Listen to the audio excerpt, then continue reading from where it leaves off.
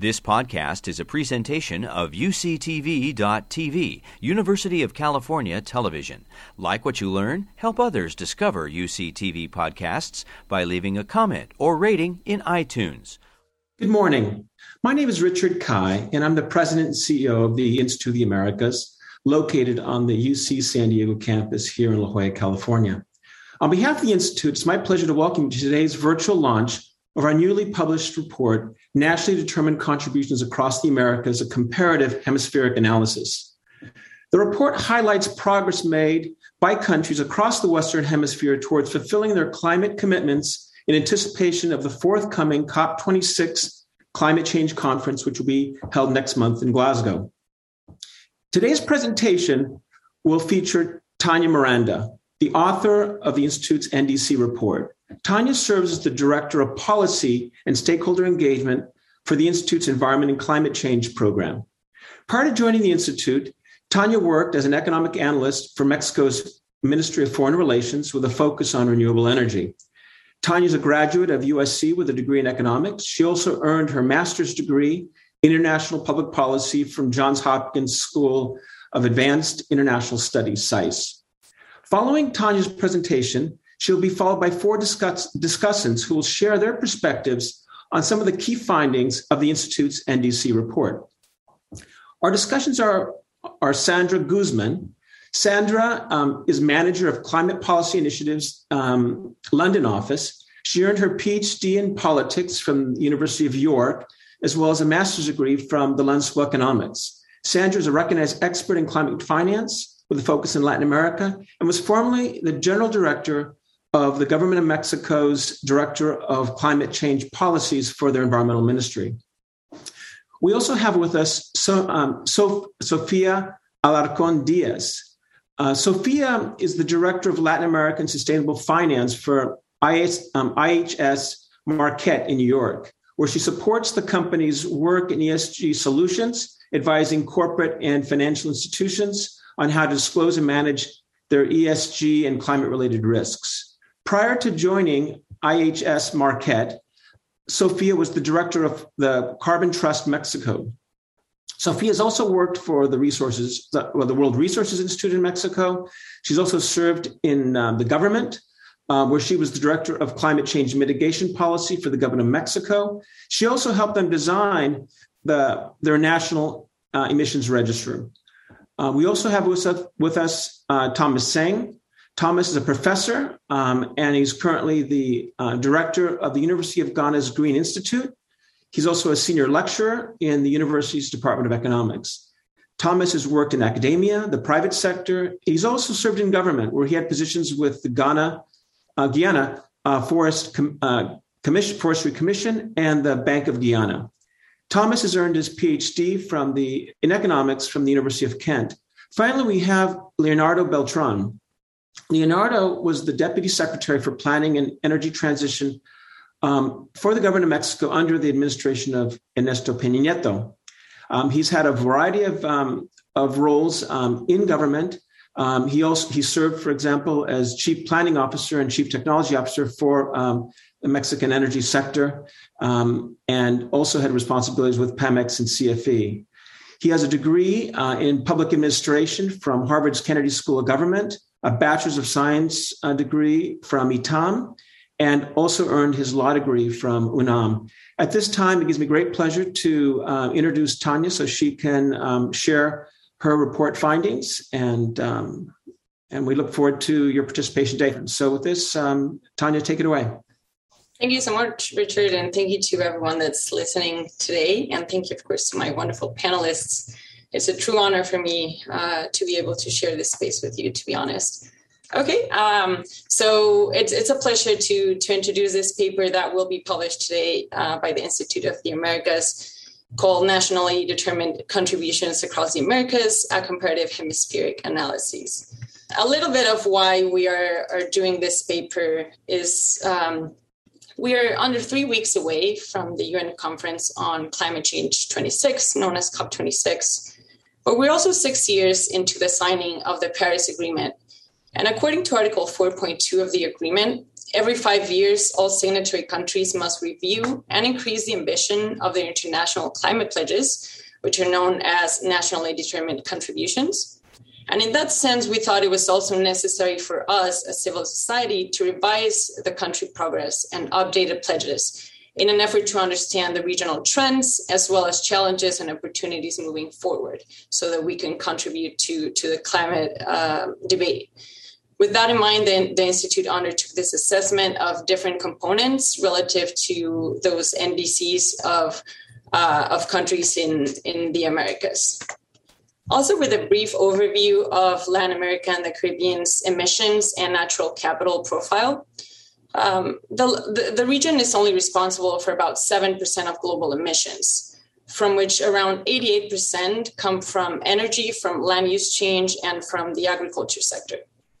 The highest emitters are Brazil, which is responsible for around 2.25% of global emissions, followed by Mexico, which is responsible for about 1.5% of total emissions. Together, these two countries account for around half of the region climate pollution. North America is responsible for 75% of the hemisphere emissions, South America for around 22%, and the remaining 3% comes from the Caribbean and Central America. As a percentage of global yearly emissions, LAC is responsible for 7%, yet it holds around 25% of the world's forest cover. The idea of this graph is for you to have an idea of the enormous potential that the region has to leverage nature for climate mitigation. The region also houses almost half of the world's total tropical forests, and Brazil alone holds a third of the entire tropical forests in the world. The sequestration potential from blue carbon in LAC is also very important. Brazil and Mexico are the second and fourth countries, respectively, with the highest mangrove extension globally. We know that ocean and land ecosystems remove from the atmosphere around half of anthropogenic CO2 yearly emissions, and that is why these are so important in the climate change debate. Yet in Latin America and the Caribbean, blue carbon and forests are degrading at high rates due to land use pressures. This year, the news came out that the Brazilian Amazon is already a net carbon emitter. And we also know that in the last 18 years, about 20% of the mangrove extension in Latin America was already lost. Before I get into the NDC analysis of the report, I'd like to at least mention briefly a few of the challenges and opportunities that we identified in Latin America and the Caribbean, and that we discuss in the report because they are key to determining the region's future emissions pathway. The first challenge that we talk about is rising electricity demand paired with declining hydropower capacity. Hydropower is the largest source of renewables in the region, and it ranges from 50% of renewable energy production in Uruguay to 70% in places like Brazil and Colombia, and 100% in other countries like Paraguay and Costa Rica. However, climate change is putting in danger the future availability and predictability of this natural resource as rainfall patterns change, glaciers melt, and temperatures rise. The effect will be much worse in the southernmost part of South America, as well as in Central America and Mexico. So it just speaks about the risk and the vulnerability of power supply in the region if these trends continue. The second challenge that we talk about is the reliance on many of these countries on fossil fuels and the transitional risks that this can bring. It's, of course, a very intricate topic, and unfortunately, I don't have much time to go into it, but it's important to mention that some of these countries will face fiscal risk soon if they keep relying on extractive rents from mainly oil and gas.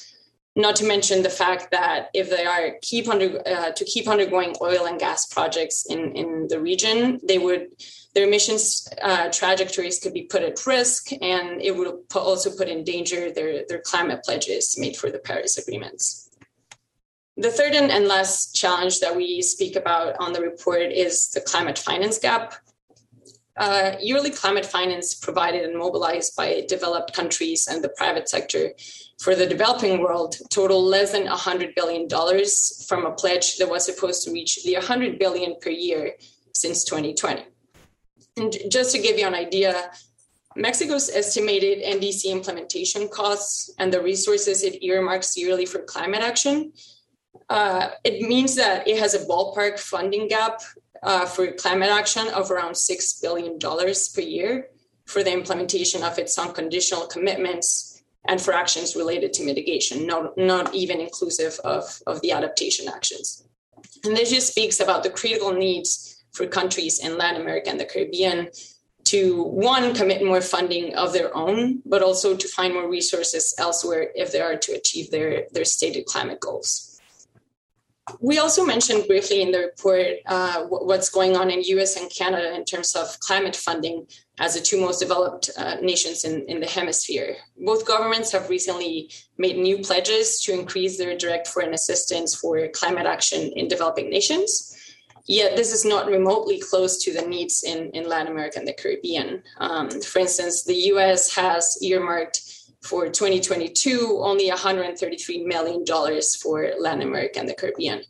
And we argue that there are strategic reasons to engage more in this region because of national interests they have. For instance, the US imports more than 80% of fruits and 85% of its vegetables from Latin America.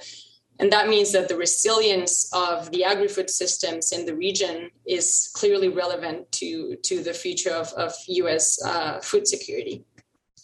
In terms of strategic opportunities that we identify and talk about in the report, we start with sustainable agricultural practices. As the world's largest food net exporting region, agriculture has a potential to become an agent of growth and jobs in Latin America.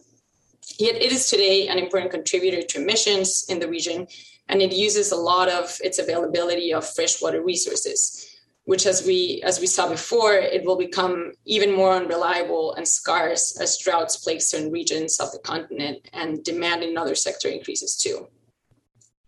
The region needs to optimize the use and sustainability of natural resources and ecosystem services in order to mitigate the impact of the agricultural sector, while at the same time, it needs to adapt it for a changing and warming climate.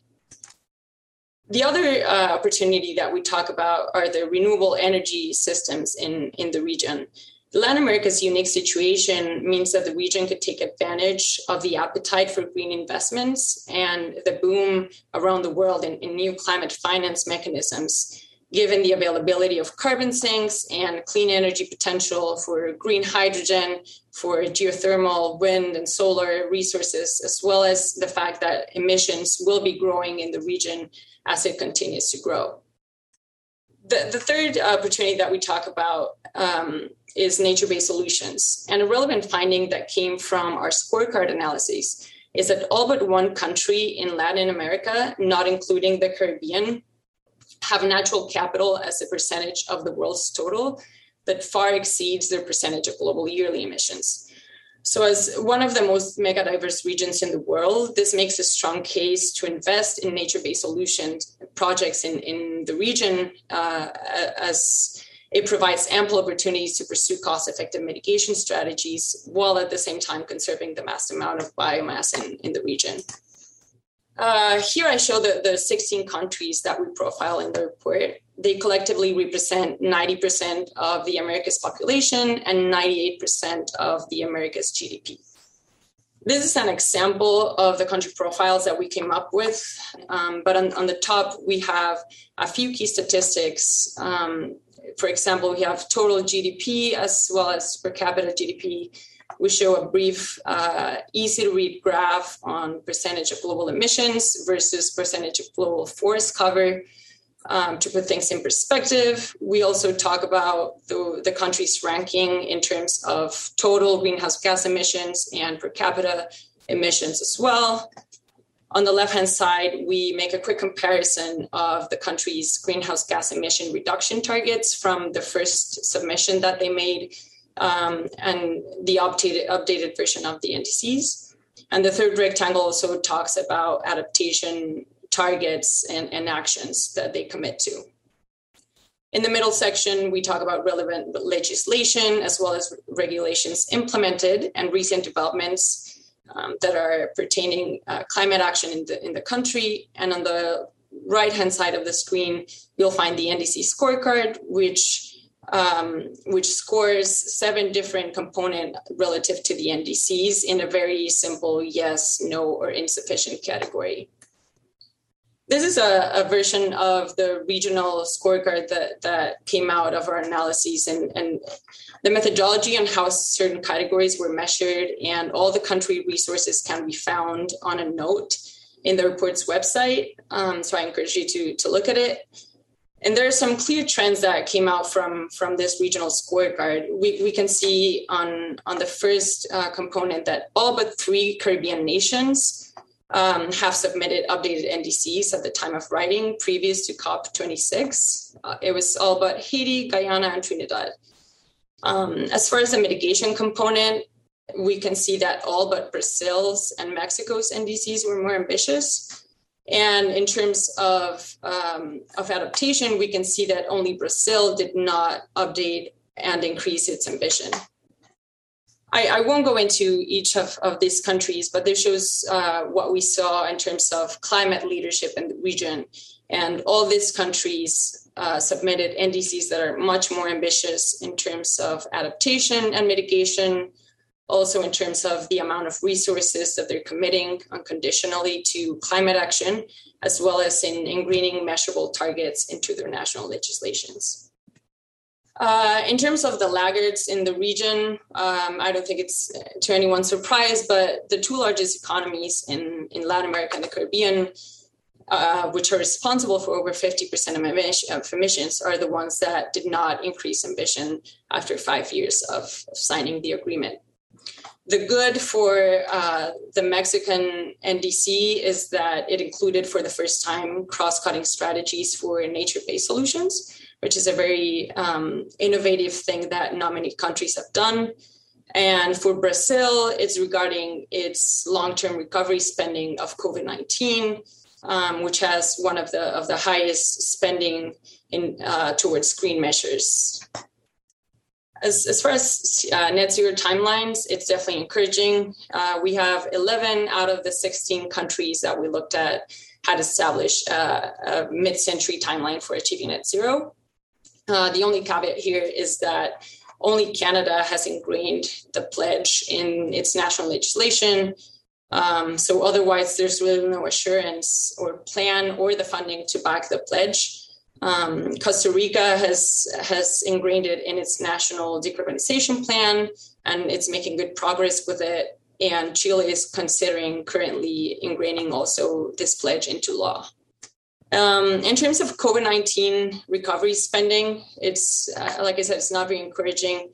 The only country that has spent more than half of its COVID-19 recovery spending on green measures was Canada. But aside from that, the numbers in the region were very low. There were even 5 countries whose green recovery spending is close to zero.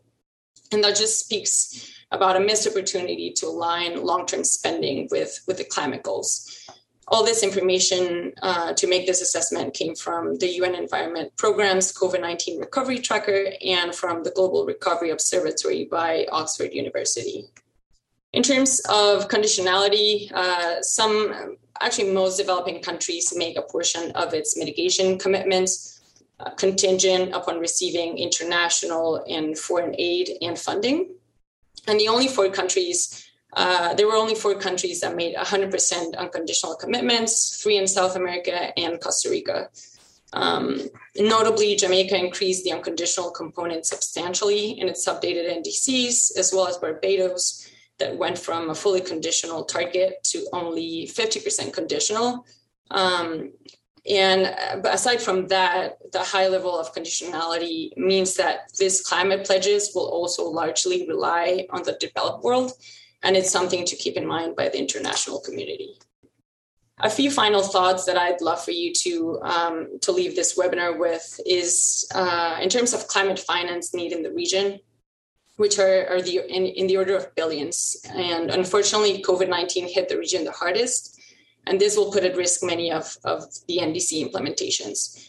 In that sense, they would need to engage with the international community and in COP26 particularly to make a case of the multiple opportunities they have in Latin America and the Caribbean for cost-effective mitigation by leveraging ecosystems. Otherwise, 2050 will come and the 1.5 degrees Celsius target will most likely be very far away. And yes, the financing and implementing of the NDCs will bring heavy costs for the region. But just to keep on with the example that I already mentioned, Mexico undertook an assessment in 2019 regarding the NDC implementation costs that showed that a business as usual scenario in which it did not implement the NDCs would bring reduced economic growth, different consumption patterns coupled with ecosystem and natural capital degradation that cost the country in the order of $143 billion by 2030. And the study concluded too that implementing its NDCs would actually bring net benefits or negative costs to its economy. In the same sense, Colombia's Ministry of Environment also recently came up with information that points out to the fact that without investing heavily in adaptation now, will cost Colombia up to $4 billion a year. So this just speaks about the need to act now, or else the costs will be higher the more we take to act. And the same will be for most of the countries in the region because of their profiles. In that sense, the region needs to become a leader in biosphere stewardship now and needs to make the case on why the developed world has a stake on this too. That's it on my presentation. The link to our website is right there. We will be sending an email blast later to everyone that connected to this webinar so you can visit it. I encourage you to do so. It has a lot of cool and very resourceful things like case studies talking about climate impacts that the region is suffering. We also have interactive maps and graphs where you can get a sense of what's going on in each country. So I hope you found it interesting. I hope you visit our website, and I'll take you back to Richard Kai so that we can talk to our expert panelists today. Thank you. Thank you, Tanya, for excellent presentation at this time. It gives me great pleasure to introduce Sandra Guzman, who will share her observations on the report and her perspectives on Latin America and climate action. Sandra, take it away. Thank you so much, Richard, and thank you so much, Tanya and colleagues, for the invitation to comment in this about this amazing work that Tanya conducted. So congratulations for all this hard work. I would like to focus my presentation or my comments around the difficulty to actually implement NDCs. One of the key things that we have been discussing around the world is the necessity to put together these NDCs that, as you know, are voluntarily mechanisms that countries are adopting. But the UNFCCC has already telling us that the NDCs that were submitted so far are not enough to stabilize emissions and avoid an increase of more than 1.5 degrees Celsius in the temperature. The problem in Latin America is that, yes, most of the countries submitted their NDCs, but most of them, except the case of Costa Rica, are not aligned to this scenario of 1.5 degrees Celsius, which is extremely dangerous in the international context. But the main problem is that it's not only that they are not aligned, but the other problem is that they don't necessarily have implementation mechanisms, implementation strategies to say, okay, how much are these mechanisms or how much are these NDCs going to cost? Because as Tanya was highlighting, very few countries have been analyzing the actual cost of the mitigation and adaptation mechanisms. So now we don't have necessarily strategies that explain how these countries are going to implement these NDCs. So a very important point in this moment is what these developing countries, these Latin American countries need to implement these NDCs, and to what extent they are willing to really comply with the unconditional measures, because as Tanya was mentioning, most of the countries, including these conditional and unconditional measures, unconditional means that they can do it with their own resources. However, based in an analysis that we conducted in the Climate Finance Group for Latin America and the Caribbean, we discovered that not any of the major emitters in the region are spending enough money, enough national resources to implement sustainable policies, including, of course, climate change policy. So the countries are not necessarily investing enough resources, even though they are submitting unconditional measures. On the other hand, they are including these conditional measures. That means that they would need this support internationally. But as you were mentioning, the key problem is that international support, international finance is not enough to comply or to achieve all the mechanisms included in the NDCs. And besides that, the international finance that arrives to Latin America is very unbalanced in terms of allocation. It's quite interesting to see that the two countries that receive most of the climate finance flows in Latin America are Mexico and Brazil.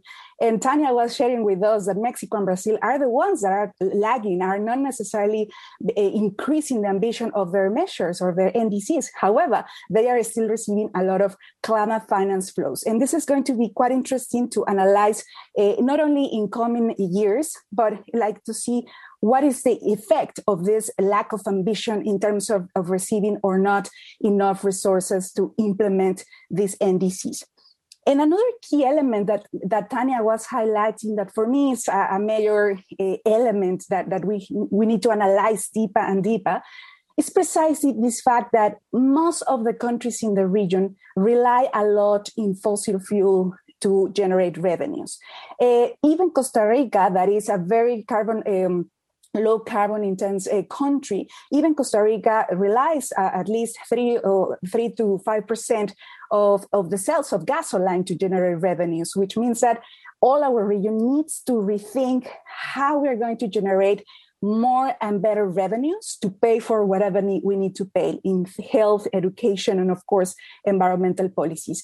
So it's how we are going to transform our economies to not only have these ambitious climate policies, but actually how we are going to transform our economies to invest wisely in what needs to be done, not only in the context of climate change, but of course in the context of the pandemic.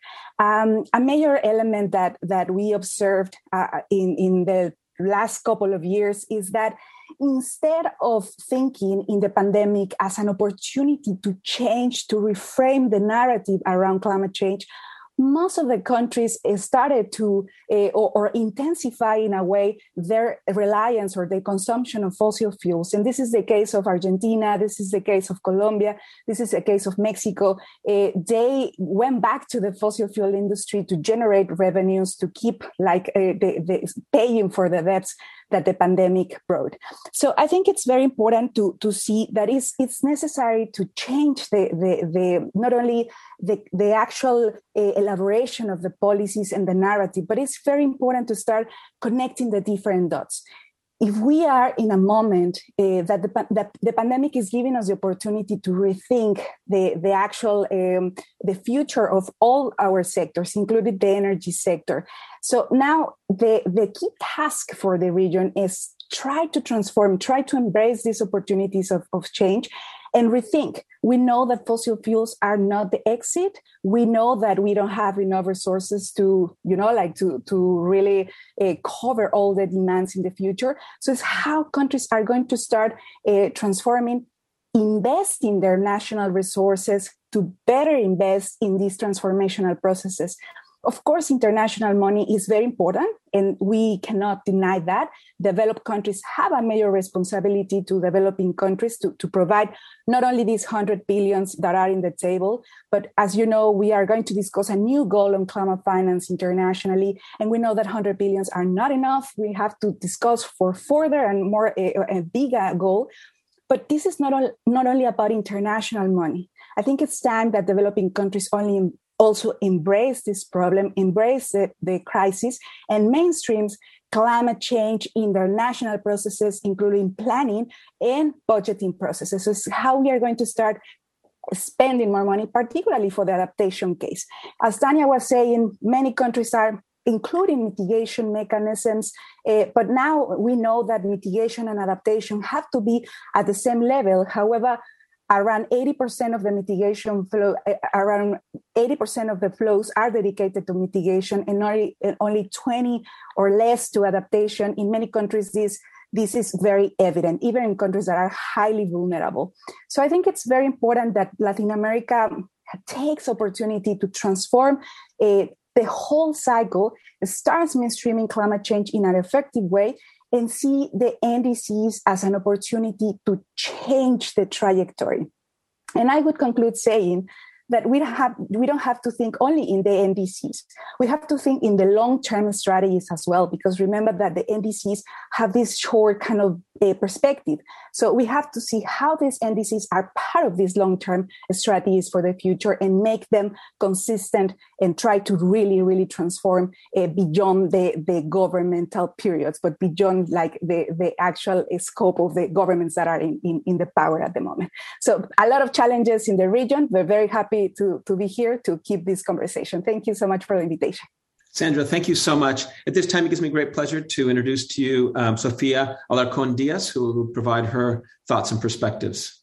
Sofia? Thank you. Thank you, Richard. And I'm very glad to be part of this panel. I just want to start by congratulating Tania and the Institute of Americas for this great, great paper. I think it's going to be of benefit to all the countries in Latin America that are working on their climate strategy. So I just want to start with a few points that Tania already mentioned around this paper. So one of the things that I really liked about this paper is that you mentioned adaptation. We usually talk about mitigation and tons of CO2 equivalent reduced, but adaptation is actually one of the biggest challenges for Latin American countries, especially the Caribbean countries.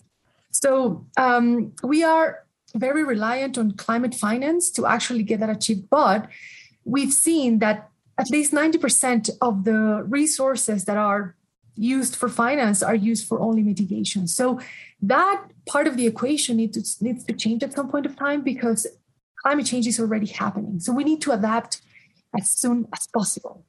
And something that you mentioned in your presentation, Tania, that really was surprising. I mean, not surprising, but it's very important to take into account. Like Latin America and the Caribbean is the world's largest food net exporting region.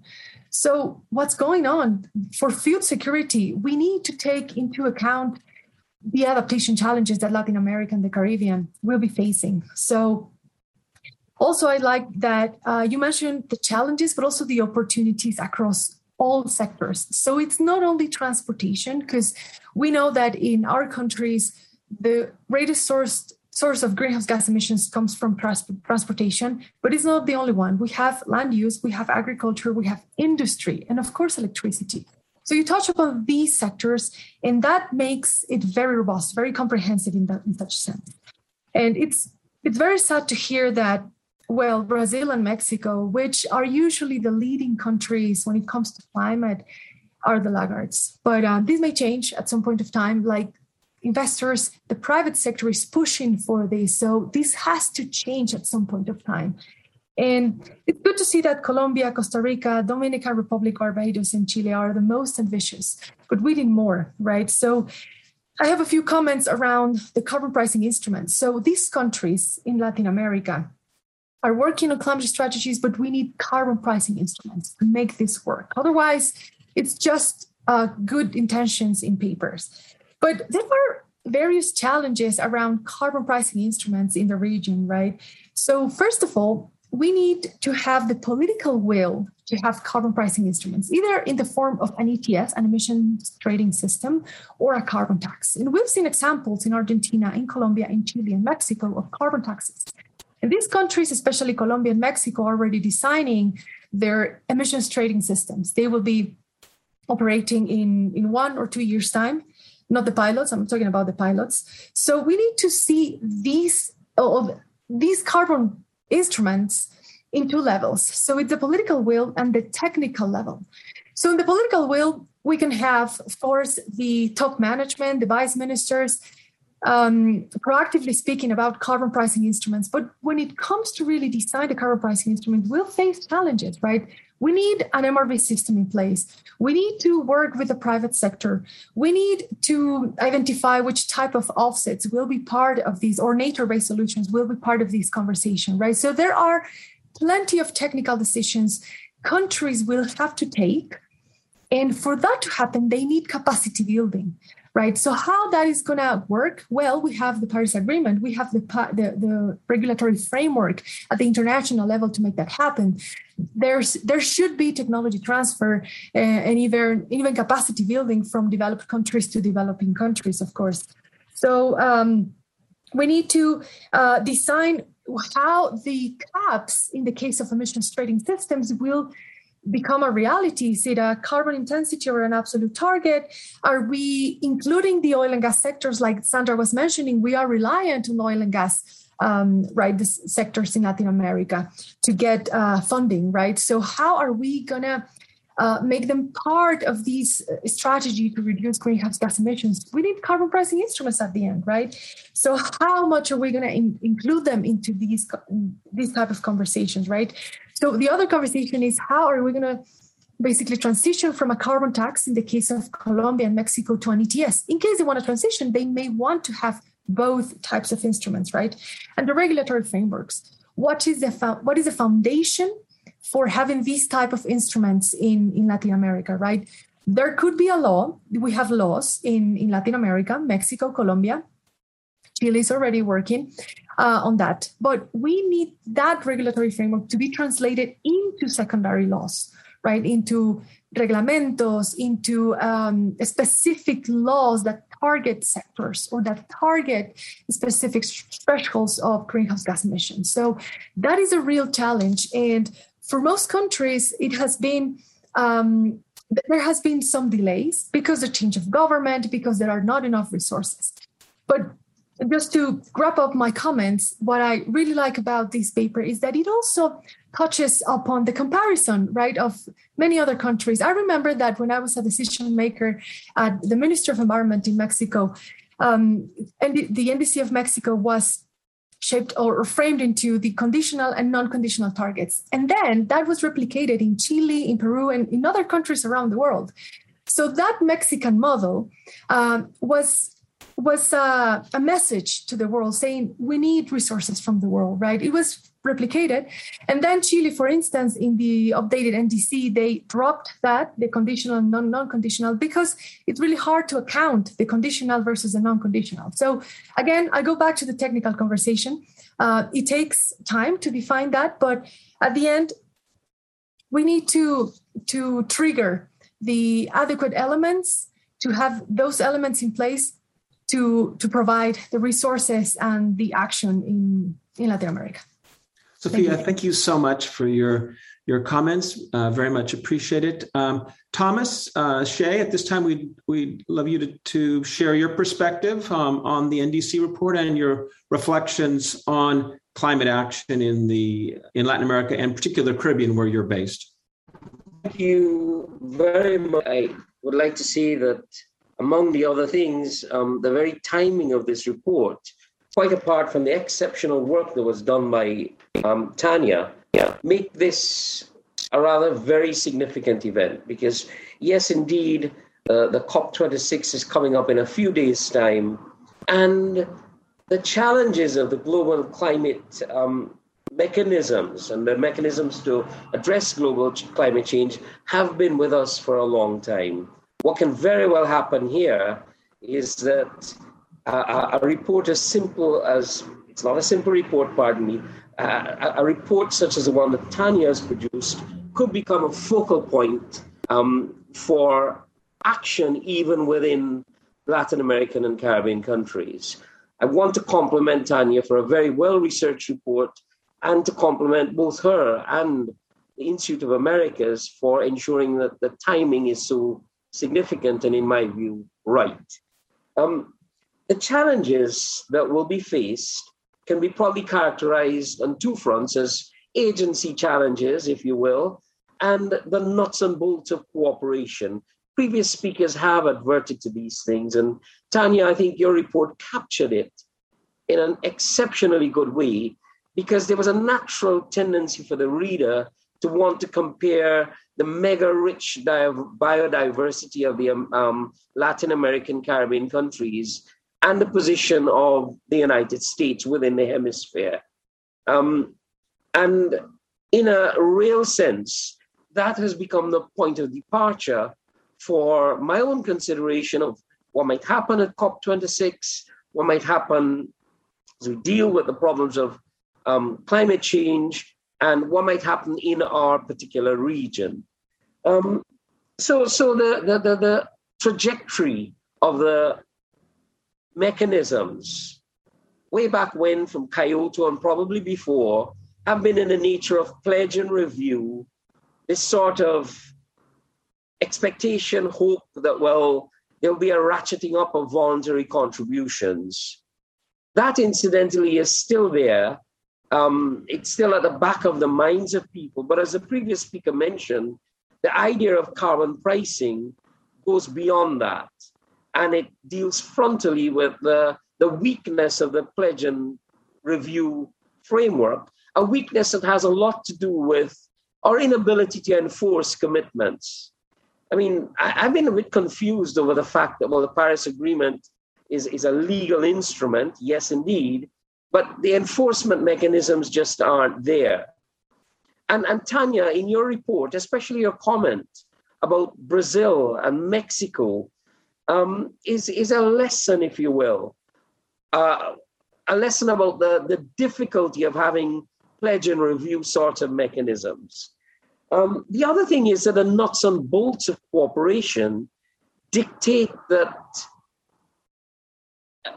or it's the analytical framework. The framework is precisely the one that invites free riding. Let me pause by saying that the COVID phenomenon and the global response to it has shown that cooperation on a large scale is indeed possible.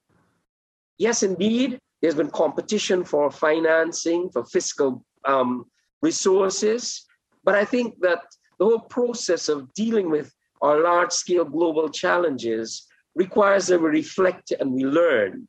And we should particularly think about the lessons from COVID have to do with cooperation.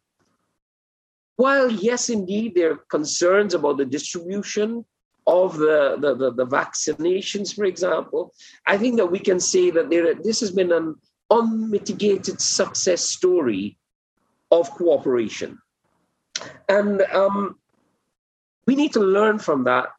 And one of the things we can learn is to see the importance of galvanizing around a common commitment. Something that was adverted to by the previous speaker. It's very important in the context of free riding problems for us to coalesce around a common commitment. This indeed has been the call coming out of even the IMF in its recent IMF note, that we should think about having something in the nature of a uniform minimum floor. There is an idea of reciprocity and the importance of reciprocity in getting us to coalesce around something like a price in carbon. And I'll close by saying that because I think I've run out of time, by saying that we can think of the carbon price as presenting an opportunity for us to arrive at a common floor, a common price that will be particularly in the nature of a common commitment that can be ratcheted up if we indeed approach things on the basis of I will, if you will, reciprocity. Richard, thank you so very much for this opportunity. Thank you, Thomas. At this time, it gives me great pleasure to present Leonardo Beltran, who will share some of his perspectives on the NDC report and his observations in general about where Mexico and Latin America stand in terms of climate action. Yes, thanks very much, Richard. It's an honor and a pleasure to be here. And I would like to also thank Tanya. It's a great opportunity for me to actually read the paper. I think it's a very fresh and timely viewpoint of what Latin America and several countries can do to continue this path towards net zero. I would like to focus first on the main topic of the report, which is it's a matter focusing on the NDCs is a matter of competitiveness if we talk about that today. But if we talk about the same topic tomorrow, it would be survivability.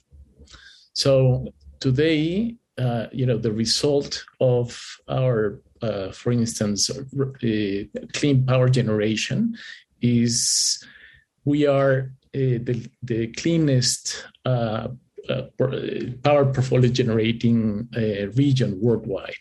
And that's not unusual because we are one of the most mega diverse regions worldwide. So today, the result of having that wealth of natural capital is actually the opportunity for us to continue to rely on our natural resources and continue to create virtuous cycles, which it's part of the conversation that Tanya very aptly put forward in the report.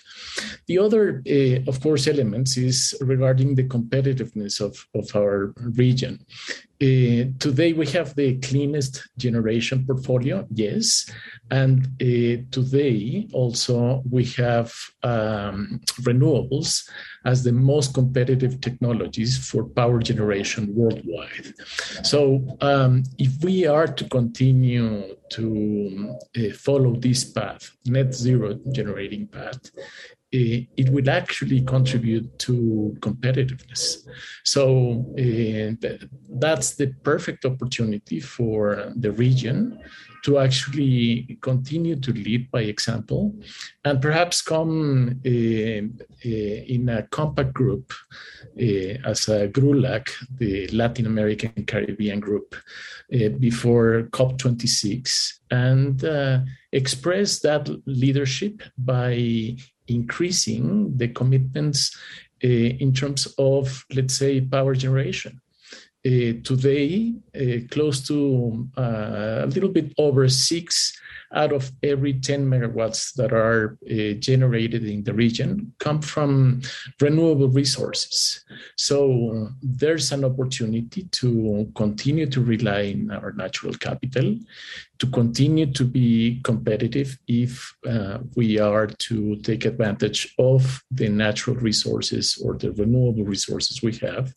And then actually it's an opportunity to pledge, and not only pledge, but act upon those competitive advantages that we have in the region.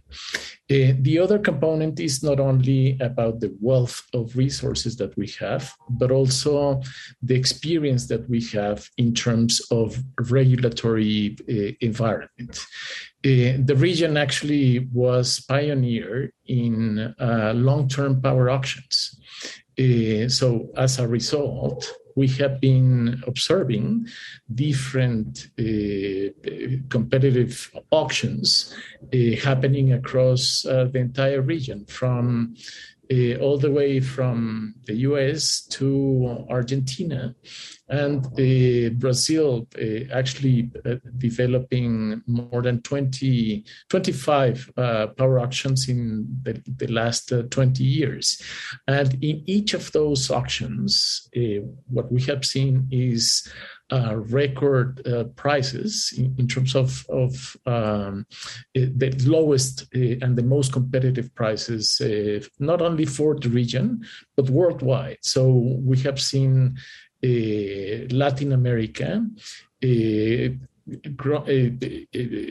showing that we can follow the learning path on power generation and renewable power, and also being able to set prices worldwide. So we do not only have the resources, but we do have also the experience and the model that can actually help us increase the ambition and become a powerhouse for renewable energy, certainly, but also for regulatory processes that can actually develop and produce competitive prices worldwide. So in that sense, again, today is not a matter of an esoteric conversation, but it's a matter of competitiveness.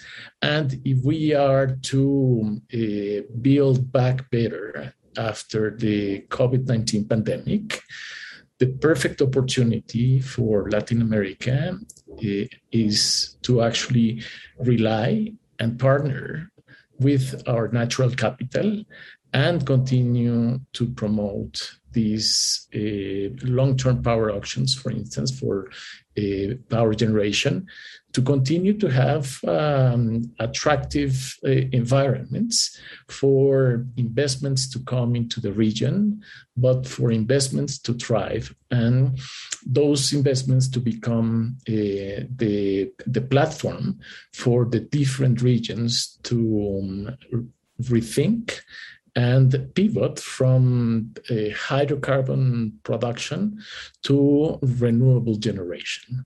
So moving from barrels to watts. And that's the path towards net zero. So congratulations again, Tanya, for this very fresh and timely report. And thanks very much, Chris, for the opportunity to address the audience. Thank you. At this time, I welcome all of the panelists to turn on your cameras. I want to start with Sophia. Sophia, you talked about market mechanisms. 2/3 of all the Paris Agreement signatories have included market mechanisms in terms of their NDCs.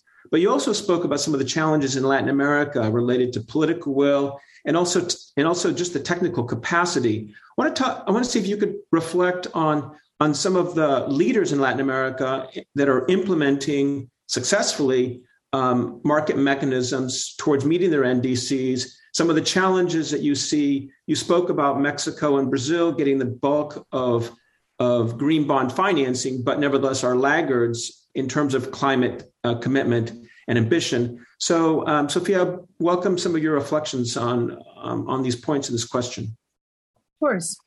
So, yeah, I think, in terms of the leaders implementing these type of carbon pricing instruments, we have Chile, we have Colombia, Argentina to some extent, but I would say Mexico.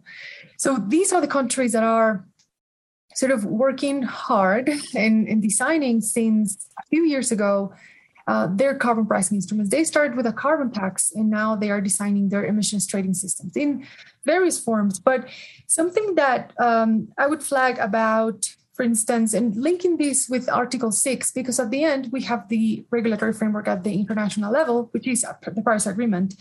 Something that countries should be looking at is how they create partnerships, how they create regional cooperation, right? Peru, for instance, has been very outspoken about that. They recently signed an agreement with Switzerland to start working on a pilot for Article 6. So that's another way of working on carbon markets. It's not necessarily an ETS or carbon tax, but it's a way of looking ahead at how carbon pricing instruments would look like. This is more in terms of offsets. So Switzerland is looking for offsets in the developing world, like Peru, to sort of achieve their net zero target or their climate strategy. So I think that's one. Article 6 also provides us with flexibility, which is also important when we talk about carbon pricing instruments, right? Article 6 talks about non-market and market mechanisms. So when we talk about market mechanisms, it's mainly ETSs, carbon taxes, carbon offsets, supply and demand. But there is also the non-market mechanisms, which pertain topics such as technology transfer, capacity building, which is necessary as well to deploy the use of carbon credits or the design and development of carbon pricing instruments in Latin America. So at the end, countries like Mexico and Brazil, which at the end are laggards at this point of time, they could rely on these type of mechanisms to keep working, to keep designing their own carbon instruments they may call it offsets or allowances or ETSs or carbon taxes or performance traded standards or any other type.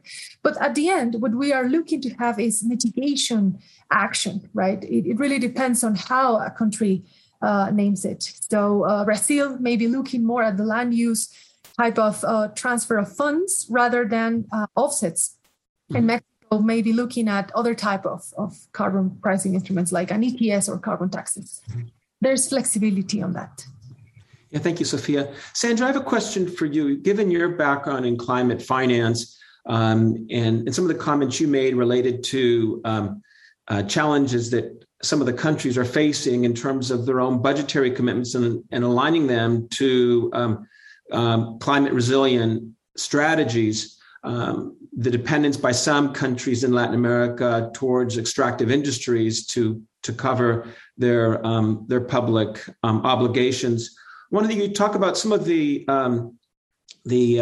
opportunities for climate action in countries like Mexico, like Brazil, Ecuador, that continue to rely on extractive industries to cover their public budget. At the same time, also, I'd also like you to respond to a question we received from Patrick from the New Statesman, a publication in the UK where you're from, and wanted to know what the UK can do to support decarbonization transition for Latin American countries in anticipation of the COP, given that the UK is hosting the COP26. I think it's an appropriate question. So, Sandra, welcome your thoughts.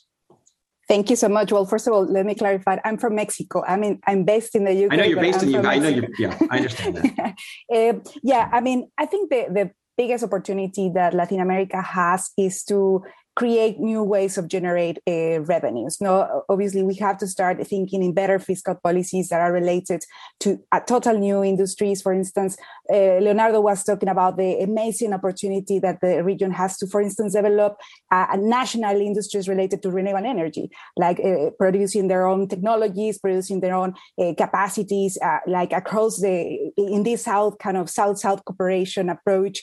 I mean, Latin America has a massive opportunity to change, and not only generate new jobs related to these new industries, even natural-based solutions jobs. How can we make the most of our nature? Like, for instance, in the Amazons, there are so many initiatives like to generate new jobs related to the protection of the Amazon instead of extracting activities.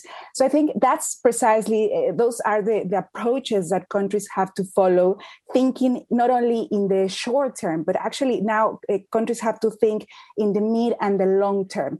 And I think there are a few initiatives that are helping to frame what could happen in the future. And now it's a matter of not only connecting what is happening internationally, what is happening locally, but like trying to really translate better. No?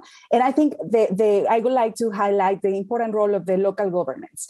I mean, I think the local governments have a major role to play in all of these new kind of fiscal policies, budgeting policies, in all these kind of emission of local bonds, and a lot of activities that local states can actually promote at the local level to transform and to take advantage of all of this. And yes, I definitely think that the UK, as well as other developed countries, have to comply with the commitments, have to comply with what they already agreed, not only the 100 billions that we were discussing just now, but like how much needs to flow to the developing world. And I think definitely international resources in the UK actually has very important agreements with Colombia, with Mexico, with Peru, with Argentina. So now it's a matter of how to make the international cooperation more effective. It's not only a matter of more money, but how to improve the allocation of that money, where the money is going, like it's arriving to the local communities, it's arriving where the money is needed, or it's just flowing around without necessarily having the impacts that we want to see. So I think international cooperation has the biggest opportunity to transform for complete what is happening.